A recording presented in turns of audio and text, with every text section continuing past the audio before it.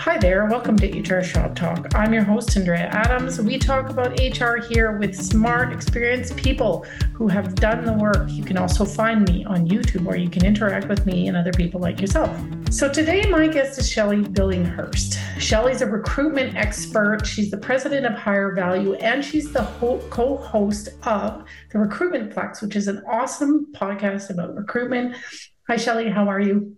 I'm good. Andrea, thank you so much for inviting me on your show. And thank you for the little plug there about the Recruitment Flex podcast. That was very sweet.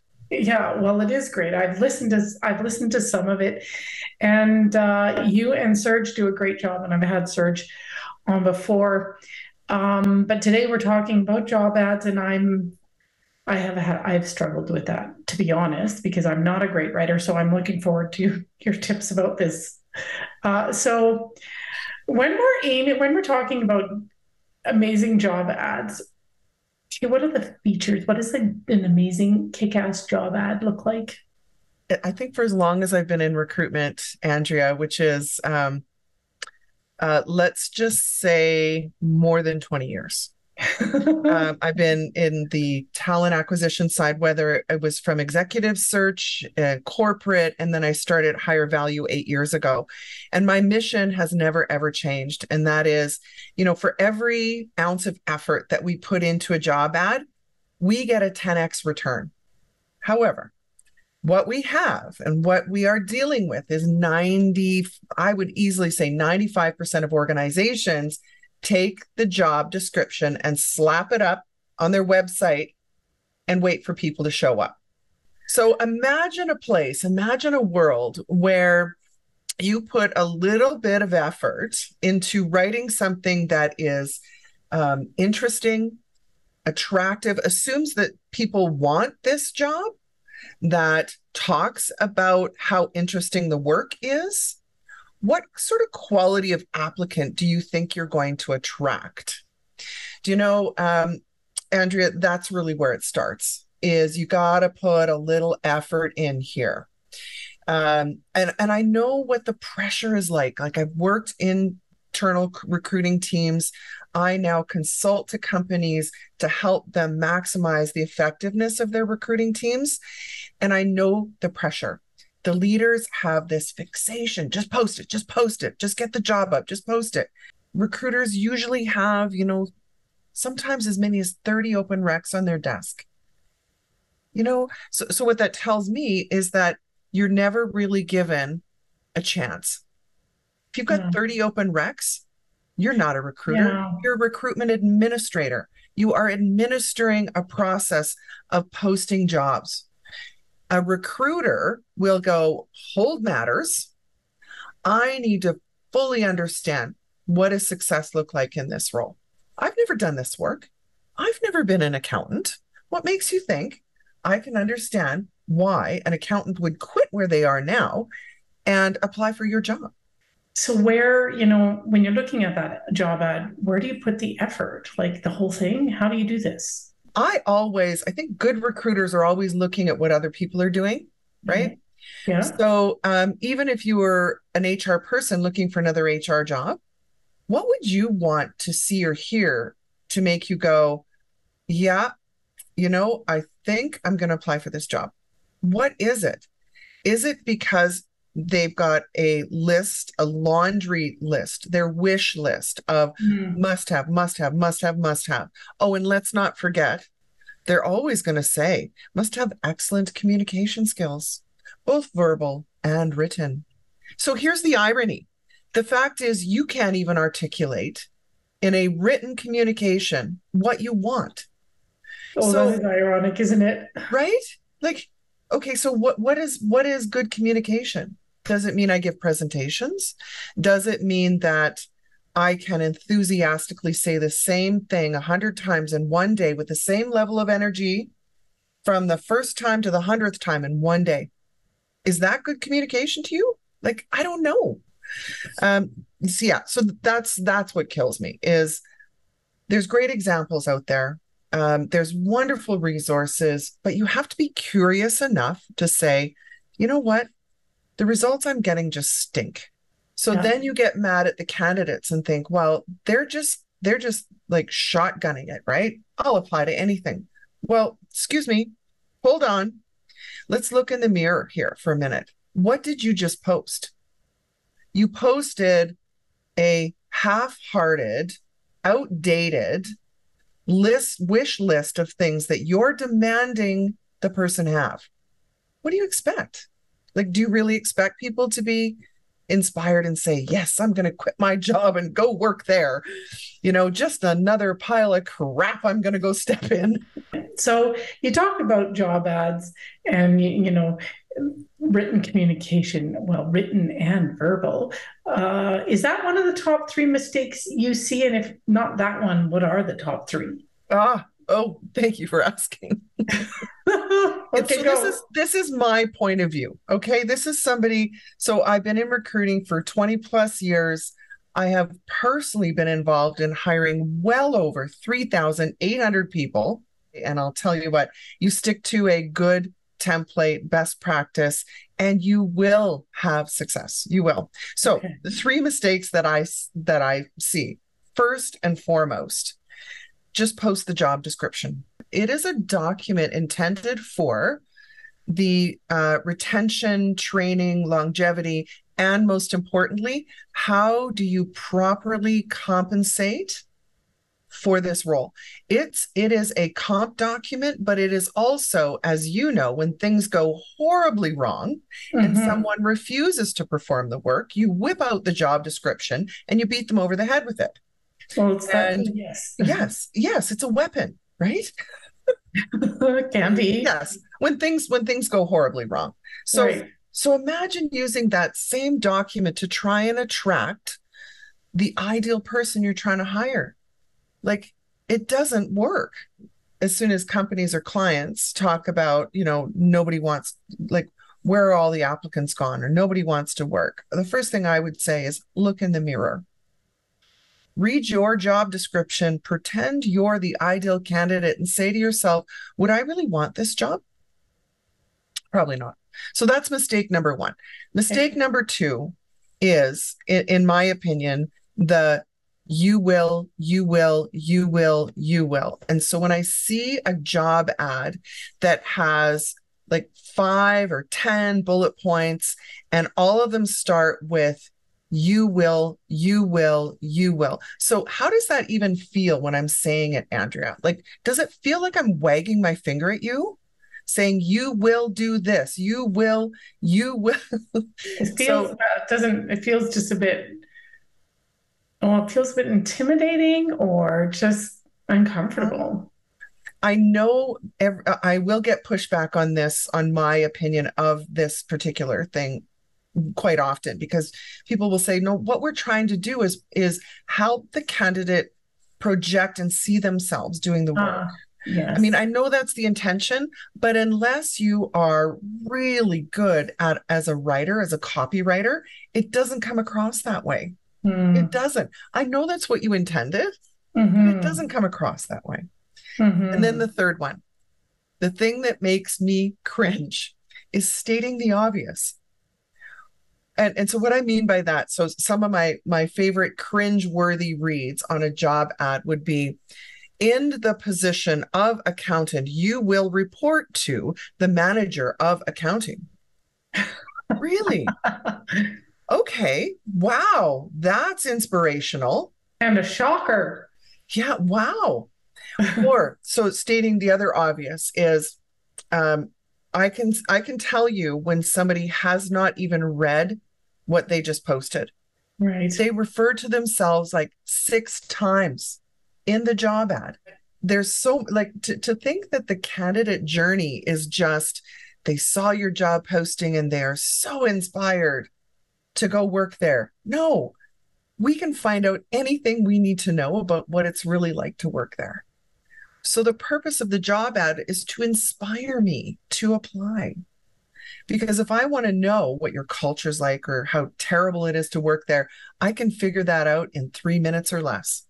Yes. Mhm. However, that is a whole other topic. Yeah. I mean, it is such a topic. It is. I mean, I'd love to talk about that, but let's just keep on job ads. Okay.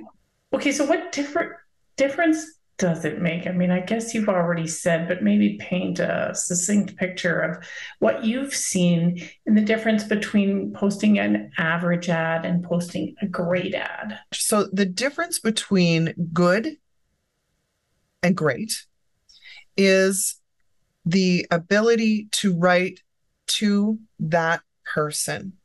And I'll tell you when I know we have absolutely nailed it. And anyone who's reported to me as a recruiter over the years will tell you this is when the candidate, when you're speaking to the applicant, this is somebody that, based on their resume, you think they're great potential.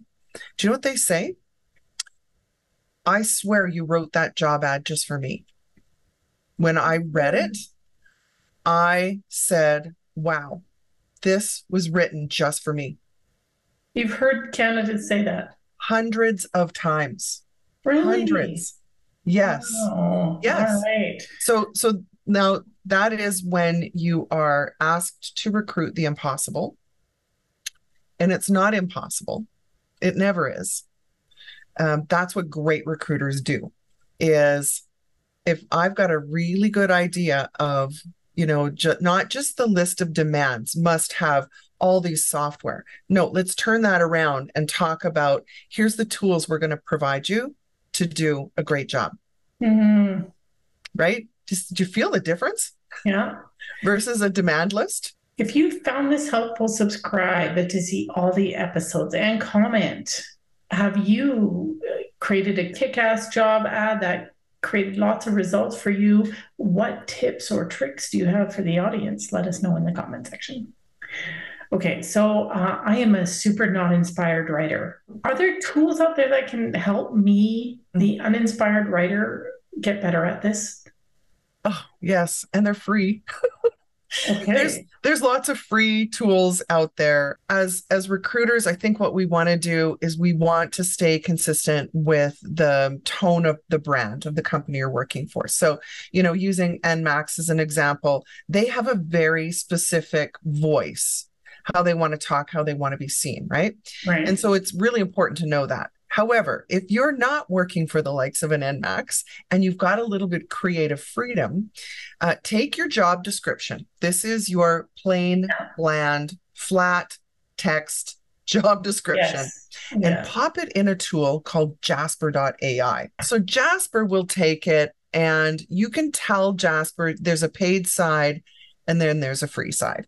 But on the paid side, which is like $10, like it's not expensive, right? So on the paid side, you can ask Jasper to rewrite this paragraph, but to do it in a lighthearted way, or ask Jasper to break it down into simple terms. Does it do more than job ads? Anything. Wow. You can take any text and put it in there and ask it, like, what sort of vibe are you trying to come from? Like, do you want to be like funny, or do you want to be more serious, or do you want to be more like you want to shorten this? If you want to take something that is, currently, 300 characters and we need to get it down to a Twitter size of 150 or whatever, it'll do that and make suggestions. Wow. Yeah. So that's one tool. And the other thing is just using, like, I usually keep a window open, the thesaurus, to give me inspiration. If you're at all thinking about problematic words that will discourage certain demographic groups from even applying, then you need to be aware what those words are. There is another free tool that you can drop your job ad into, and it will identify problematic words. It'll also tell you if your job description or job ad is more masculine or feminine, and give you a score and tell you what the problematic words are. So here's what's absolutely fascinating. I love, like, just for fun, this is how weird I am, Andrea. Just for fun, I will take somebody's job ad at, say, Benevity.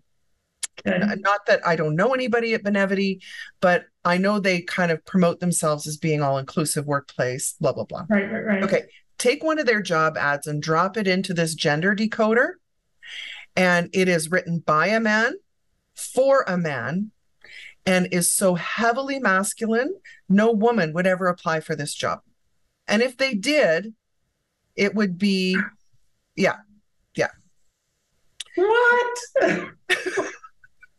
Okay. What is that tool, by the way?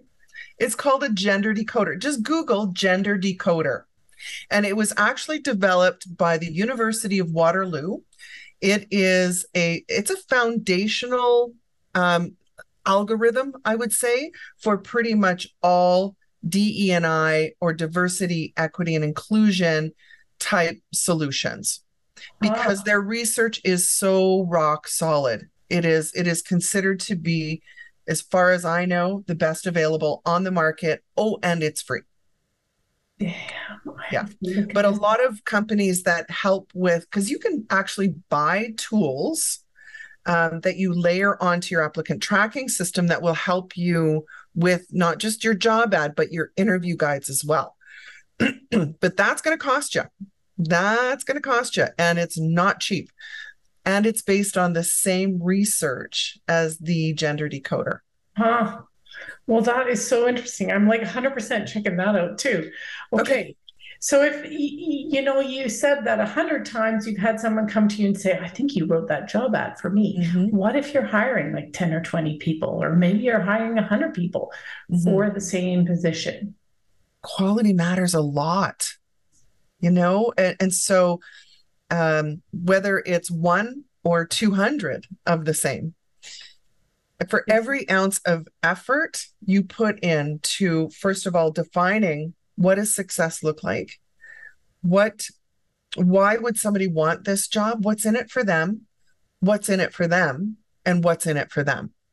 It's a complete flip of a job description, which is what you must do for me. Right. It's the opposite. It's the absolute opposite of a job description. How do you get the manager on board with that lip?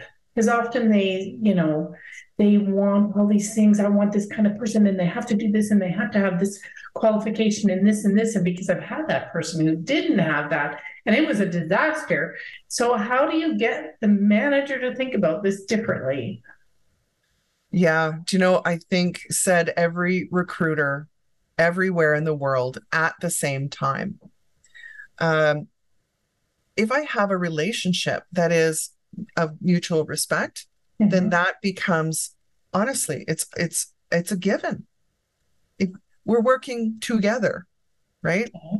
So if it doesn't matter to you who we hire, then just give me the job description and I'll post it on the internet.